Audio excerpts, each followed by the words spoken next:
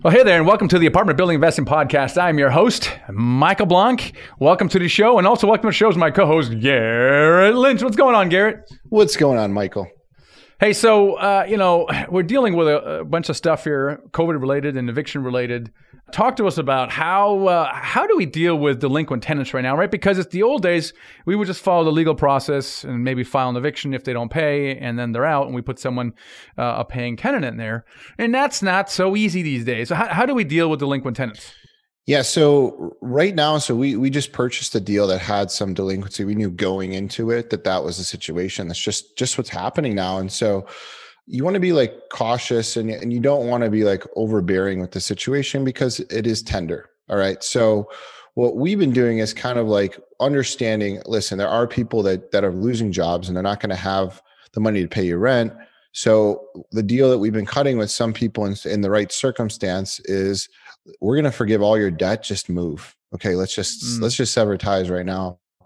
And that way we can continue to run our business. They're not going to get, us coming after them for a bunch of the money that they owe us. And then, it's kind of a win-win for both sides right now. Then we look like we're being gracious because we're not coming after them for the money they should have paid us, but it's like, let's just cut it and move forward, type of thing. Yeah, I wonder if that's not a good model moving forward because this COVID crisis is forcing us to actually communicate with our tenants, to work with our tenants, right? Once that moratorium lifts, I wonder if that's not a model for moving forward and dealing with our tenants on a better basis. I mean, it's really just the perspective that you put on it. So do you want to chase the people that probably don't have the money to give you the money anyways? You want to go after that route and like push against a wall in that way? Or do you want to like have more kind of an abundance mindset and let's fill it with someone that's willing and able to pay, and let's just end the relationship. So it's really just how you want to look at it. Some people are like, there's no way they're getting away with this. I'm going after them as soon as this clears up. And so I think, recently we haven't really taken that approach. It's been more like, let's work with them as much as we can, and then let's try to move forward. Yeah, absolutely. Yeah, so I want to talk about our guest we have on the show today. It's Pat Hiban, and Pat Hiban is a super successful person, just in general, multimillionaire, super successful person. When he was young, though, he shared with me that he was labeled with a learning disability. He was a speech deficiency, and he put in a bunch of special classes. And he really struggled as a teenager to kind of find a special purpose. I'm sharing all the stuff that he shared with me, and he says I can share this stuff with you. And he graduated in college with a sociology degree and a 2.6 GPA. Yeah, so wow. He says, he's not very smart. He said it on the podcast again. I consider him very smart, but he got into real estate, but more as an agent and a broker. In the first year, he earned a total of $13,000 and sold 10 homes. And eventually, he ended up writing a book called 6 Steps to Seven Figures, and he just kind of applied those things. He had a mentor, and the mentor says, Pat, just do this. Call 100 people a day. And Pat says, okay. And he kind of just did it. By 2004, he became the number one RE/MAX agent in the world. In 2006, after switching to Keller Williams, became the number one Keller Williams agent as well.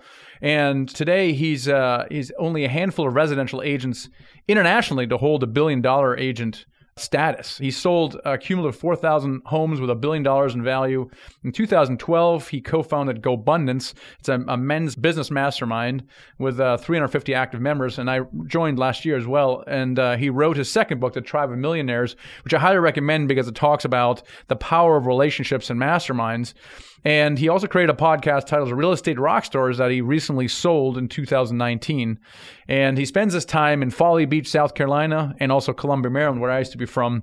And so let's get right into the show here with Pat Hiban. You're listening to the Apartment Building Investing Podcast, where we'll talk about all aspects of buying apartment buildings with a special focus on raising money from others. And now, your host, Michael Blank. Hey, Pat, welcome to the show today. What's up, Michael? What's up, Get? Hey, so I'm gonna do to you what you do to all your guests, which is to say, hey, please tell us about your entire life from the time you were birth in 2 minutes or less. Yeah, wow. Okay, sure, no problem. So I'm 55 years old. I was born in Washington, D.C., and I come from a family of 5 siblings. I got a degree from college in sociology because it was the fastest way to get out. I got a 2.6 GPA. I couldn't get a job. No one wanted a sociologist. So I got a job selling real estate because it was the least barrier to entry. I went on and spent 30 some years as a real estate agent at various different companies, had my own company, had a mortgage company, a title company, the whole thing. Got out of that whole world, so to speak, about 10 years ago. Wrote my first book, 6 Steps to 7 Figures, became a full-time investor, and started GoBundance about 2014, which is a men's mastermind. It's a men's and women's business mastermind. And then it leads me to today. I have 2 grown daughters in their 20s, been married 27 years. That's awesome.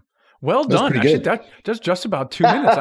I'm impressed. It's clearly you've done that before. Now, in your book that you mentioned, the 6 Steps to 7 Figures, I think you're all about tracking stuff. And I remember that you have certain dates when you achieved certain major things in life. One of them was be a millionaire, and you have a picture of you and your wife, like with plastic cups celebrating. I love that. Now, why at one point you probably says, "I want to be a millionaire." Why did you want to be a millionaire, or did that just kind of come about? Like, was that one of your goals, or how did that come about? Yeah, I mean, it's a cliche number, right? I mean, it's like the number.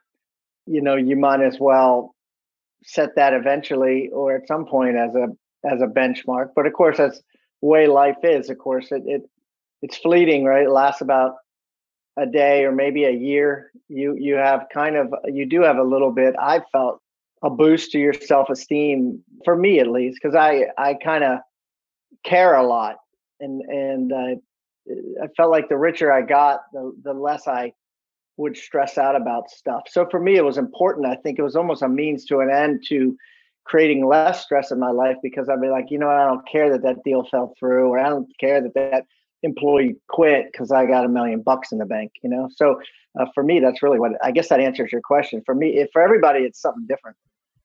Yeah. Over the years, how has your definition of success changed?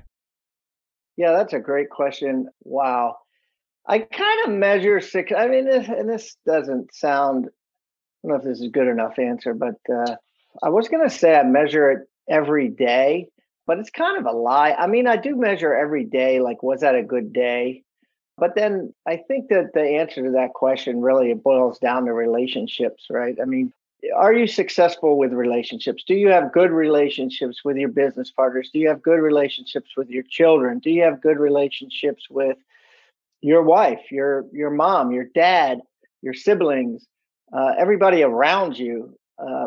Because I think if you boiled it down to one thing, money might be in the top 5, but it wouldn't be the number one. Number one would obviously be relationship. What good is all the money in the world if you've been, if everybody hates you? So yeah.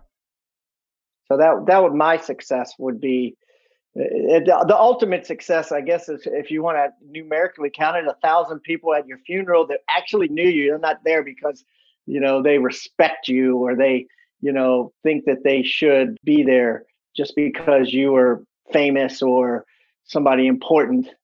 It was people that really, really loved you. So that kind of goes back to ego a bit, right? Would you say, did you have a time maybe in your life where you had to redirect something around that, or is this just something you learned over time? Again, it feels like a loaded question. I think that it's easy. It's kind of like when rich people say things like, "Oh, don't sweat the small stuff." And you're like, "Oh, that's a crock because you're rich." You know what I mean?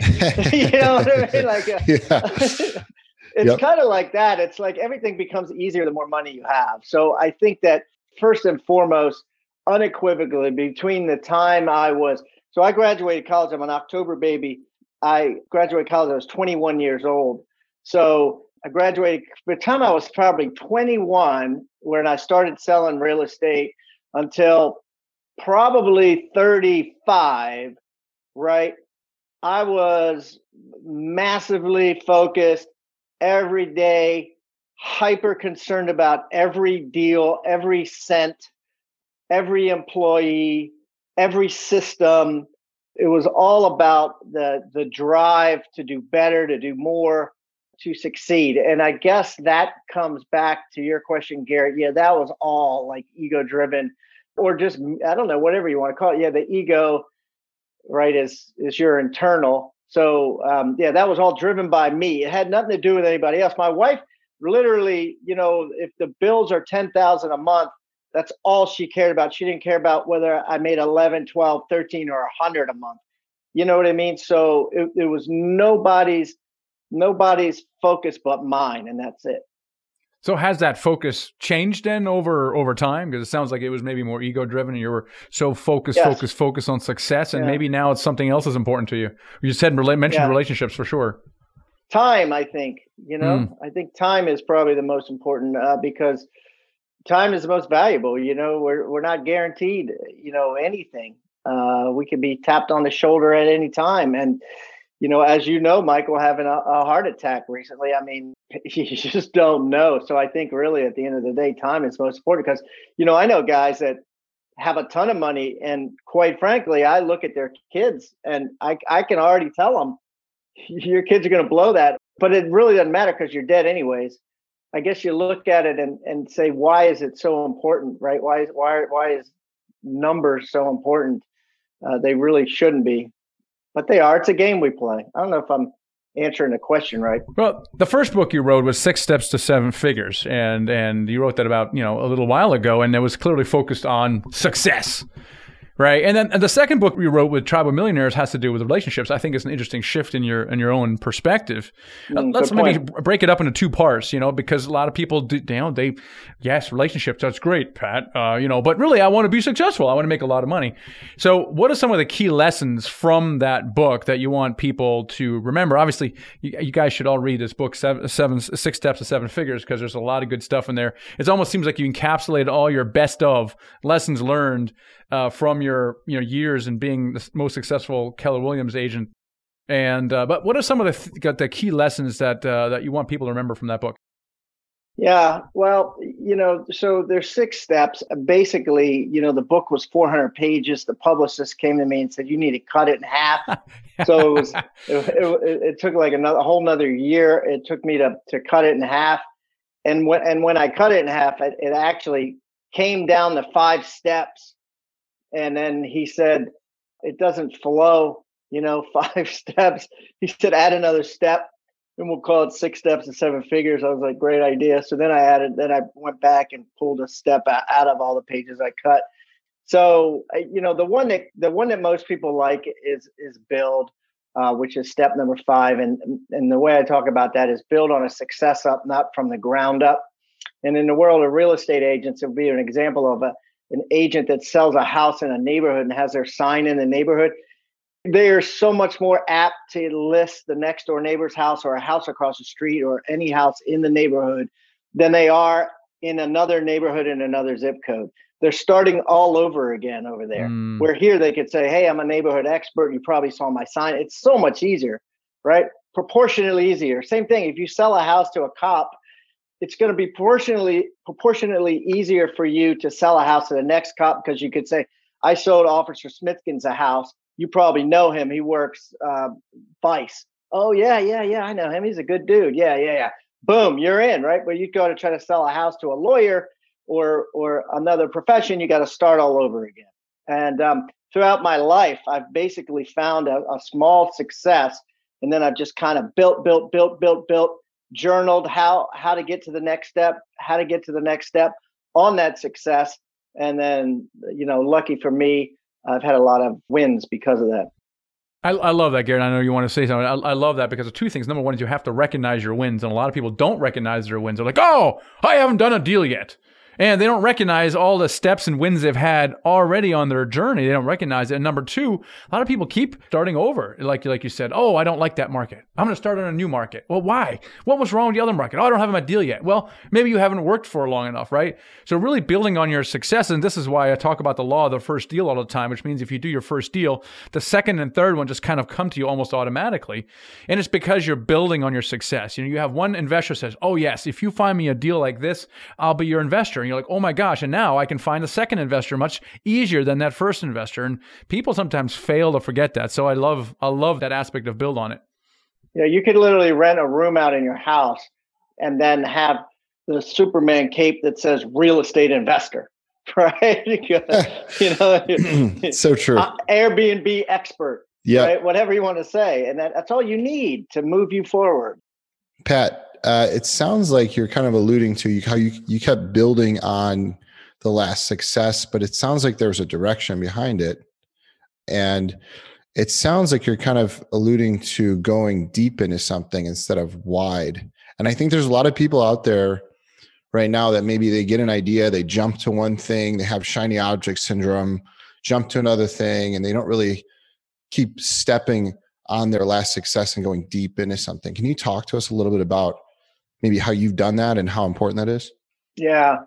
David Osborne talks about this, and I don't even play golf, but he talks about this thing, I don't know if you guys play golf, the focused, aggressive line when you drive, the aggressive drive, meaning you're picking a line of traffic and you're just aggressively going down that straight line. I'm screwing up the analogy, but it's the same thing. It's like, you pick in one area, whatever, and you're just going full out down through that area. So, for instance, when I was in real estate, I sold a lot of townhouses, first time buyer stuff. And rather than compete with the guys that were selling the big stuff, I just hyper focus on I'm the guy that sells the first time buyer stuff, the townhouses, the condos. I sold more condos than any other agent last year, whatever the case may be. I think that the more focused that you are, the better you get at it, just because you don't have all these distractions all around you pulling away from you. Like, a lot of my time now is spent investing, and I've had some winners, I've had some losers, but luckily I'm, above 50% on the winners. And a lot of people say to me, like, well, how are you finding these deals? How are you doing it? Well, it's the same concept in that, like, if I don't have anything else pulling me this way or that way or taking up my time, I'm able to focus so much more on what's in front of me, which is looking at deals, going through deals, learning deals, reading deals. And the universe just brings you stuff when you put yourself out there and say, I'm an investor. I spend 5 hours a day thinking about, learning about, looking into investments. It just happens. It just comes. I mean, looking That's at great. like, I'm going to say maybe two halves of your life, right? The previous life was more of a success thing. You were just very, focused on success. At the time for success, what was kind of your key to success? What do you think that made you as successful as you were? Yeah, I think the thing for me, really, other than say hard work, and that's kind of cliche, was being naive. I've always been very, I'll call it simple. Right. I'm not that smart. Right. I'm not that, intelligent or, when it compared to some of the people that I know, right. To a lot of people that I know, it's just that I'm naive enough to believe stuff and just move forward with it, where other people, might get analysis paralysis. And when I really became successful in real estate is when I became a listing agent instead of a buyer agent. I took a course and the guy's like, you don't want to work buyers anymore. You want to just work listings, and you need to sit in a corner and just call 100 people a day and say, do you want to sell your house? So I just did it because he told me to do it. So I figured he was right, and he was right. I tripled my business that year or whatever. And the same thing is like, with the deals I'm looking at now, I don't know.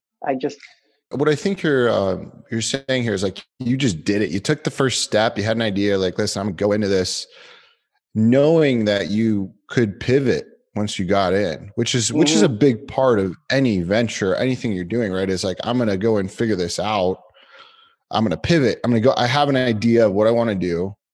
But when I get into it, I know that even if it doesn't go maybe as planned, I can figure it out. It's kind of like, yeah, exactly, Garrett. It's a faith in yourself and a belief in yourself. And I use the word naivety, which is the same thing, right? It's belief that no matter what happens, you're going to pivot, you're going to figure it out. It's going to be okay. And I think 99% of people don't have that belief. Like they really, really don't believe that they could have $1 million. They really don't believe that they could own 500, multifamily doors. They just don't believe it. So it doesn't come true. Or they think they have to know every single component of it before they get into it. Right. Whereas and I they think just started one day thinking, I don't need to know anything. I could just do it. Yeah. And, I could start and then I'll figure it out as we go. And I will say, even for me, it wasn't always like that. I think I had to build that muscle a little bit to be able to get into it and just start to fail and be like, oh, I'm okay. I failed. I fell down, but I'm still on the track. I think it was when I diverted from the track that it started to get like, I was like, you know what, I'm done with this completely. It's not gonna work. It never would. I screwed up. That's when I got into trouble personally. But sticking to that, this going back to kind of like going deep into something, you just started going deep and then kept with it. And then all of a sudden you start to reach success. And it sounds like you've had some of that. So I'm really excited about our mentoring program because of the results that we're achieving for our students. It's really the only program out there that guarantees results, meaning that we can guarantee you're going to do your first deal in the first 12 months. And no one else does that. And we can do that because we have figured out the blueprint to getting people to do your first deal. So if you value mentorship, and you feel like it can accelerate your goals, allow you to scale bigger and avoid the expensive mistakes, then check out our mentoring program. It's at themichaelblanc.com/mentor. You can schedule a call with us there, a strategy session, and see if mentoring is right for you. That's themichaelblanc.com/mentor. Well, it's interesting you use the word naivete, Pat. That's an interesting use of words, but my same observation is I can teach someone to analyze a little bit more, but I can't teach someone to take action. And sometimes he's like, oh my gosh, this guy just got into this deal, didn't think about it, and it turned out okay. But man, you could have done a little bit more, maybe a little more analysis on it and prevented maybe this mistake and that mistake. But on the other hand, the analysis paralysis is so strong that getting someone who's caught up in that to take action is almost impossible. And it sounds like someone sat you down, Pat, and says, you can sell 4,000 houses. All you got to do is make 100 calls a day. And you're like, okay. Okay. And you just believed them and then you just did it. Like, that's amazing. That makes you a very coachable person. And I think the main lesson is for people is to just do whatever expert tells you without thinking too much about it. And you just do it. Yeah, that's a great word, coachable. I would say I'm even to this day, I'm very coachable. You know what I mean? Some people, I go to a personal trainer 3 times a week. People are like, why do you spend all that money? I'm like, because I usually rarely miss a day. And I'm like, because he just tells me what to do. I just love being told what to do, and it works. Yeah.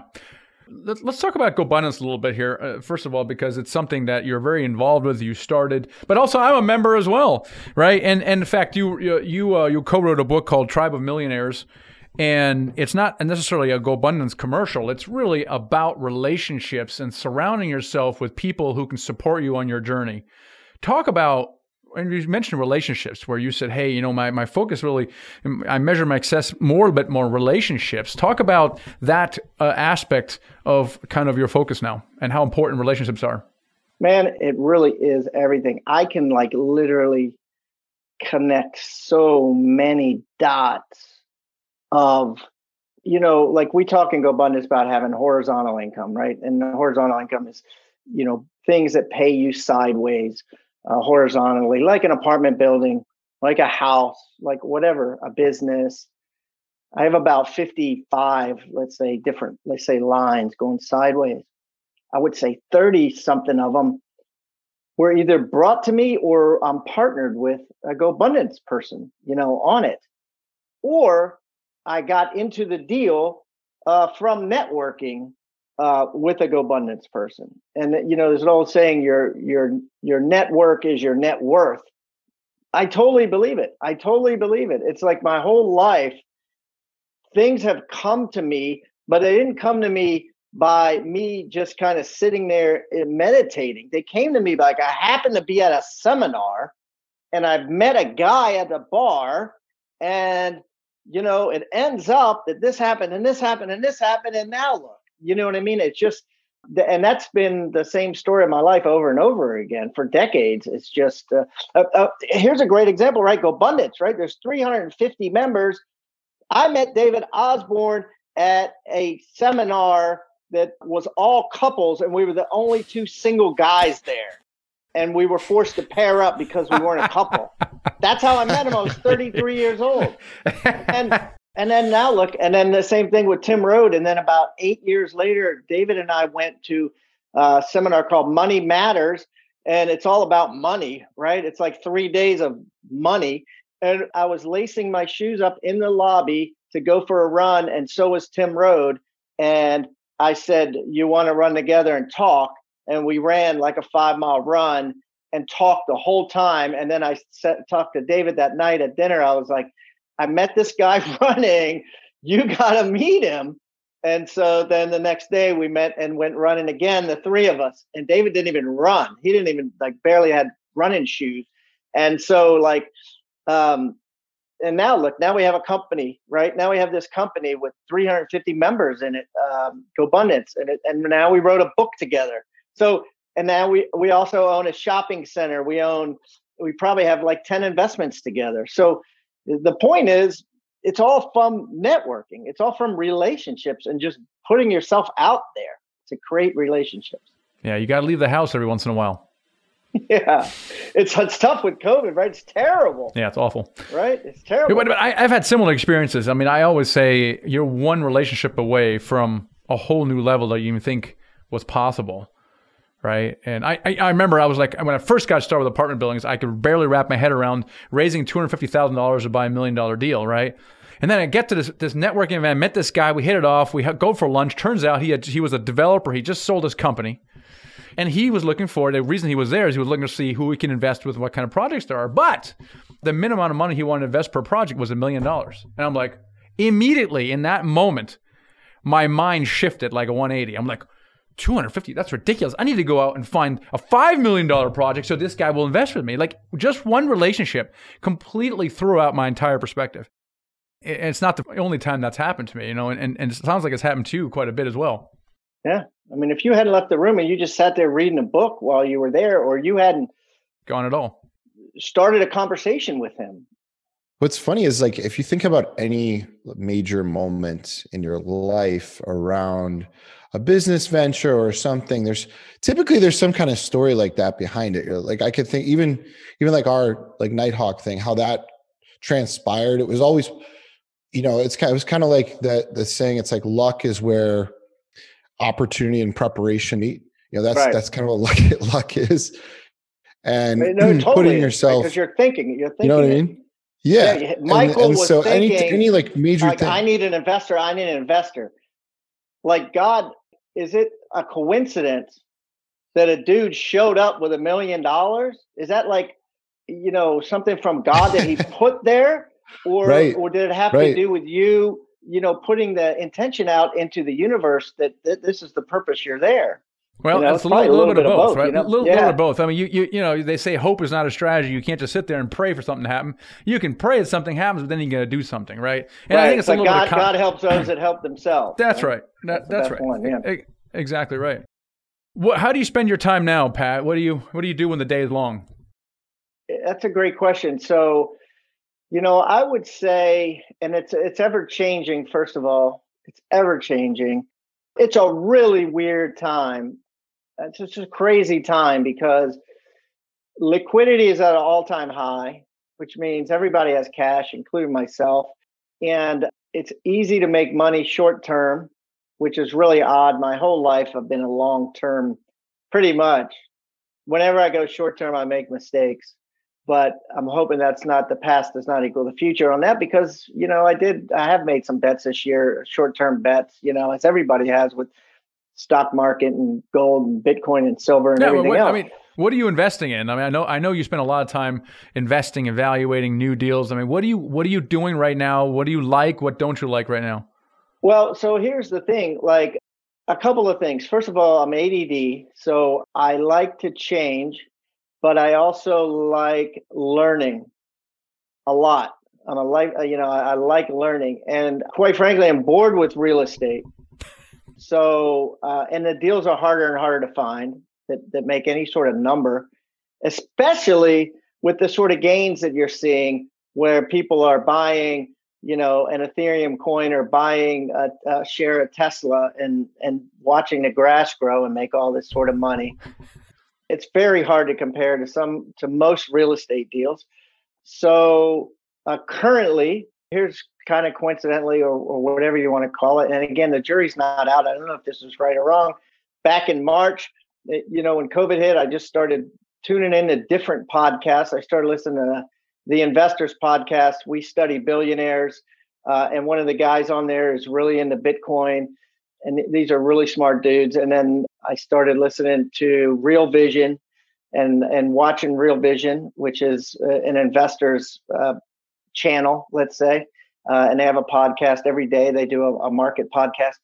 Everybody was talking Bitcoin. And so I bought a bunch of Bitcoin and I bought some Ethereum. And then again, through the network effect and Chad Corbett, who's in GoBundance, had me sit in on a presentation back in June for a Bitcoin mine in Texas. So I put a little bit of money in that. And then, 4 months later, I put a little bit more money in that. And then now I'm putting a little bit more money in that.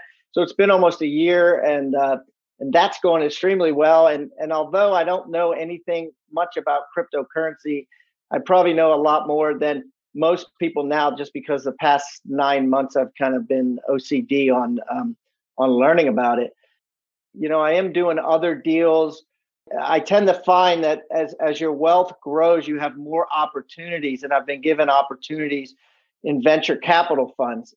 I know this myself a little bit, but the big dogs that you meet, a lot of these rich people that I meet, all their money is made in private companies. And so if you can get tapped into that universe of investing in private companies, I think there's a huge upside. You could all of a sudden be $10 million richer one day just from an investment. So I started investing in 3 different venture capital funds. And then they give you sidecars, which means they give you an opportunity to say, hey, we're investing in this 3D printing company. We're going to give them $20 million.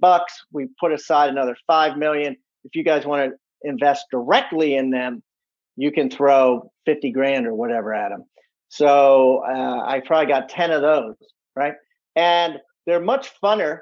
They're manic, right? Because if you play craps, it's kind of like a hard 8 bet or a hard 4, whatever. When you hit it, you jump for joy, but there's also a huge chance you could lose all your money.